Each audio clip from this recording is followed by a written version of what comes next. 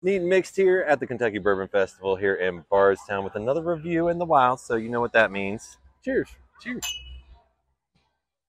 Oh, we forgot to tell them what we got. We got 3 Chord, the honey toasted whiskey. So there we go. Heard a lot of good things about this one.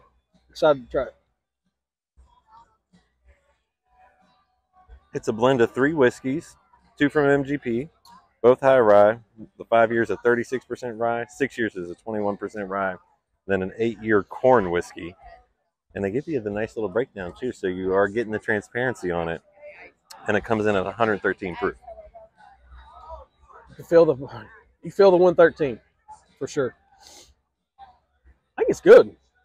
It's nice though. It is a burn, but it's got a lot of there's actual flavor on your palate. There's a lot of complexities going on here.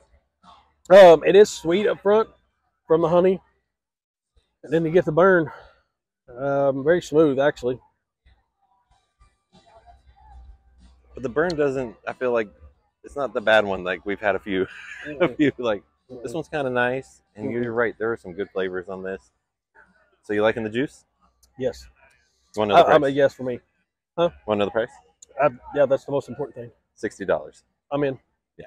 Yep. I mean, when you think about an 8, a 5, a 6, high rise, this is what we love too. High rise bourbon, and then a little nice toasted finish. Toasted finish, honey barrels. Yeah, that's good, especially for $60. So yes, all the way around. Yes, I am as well. Great. Cheers. Cheers.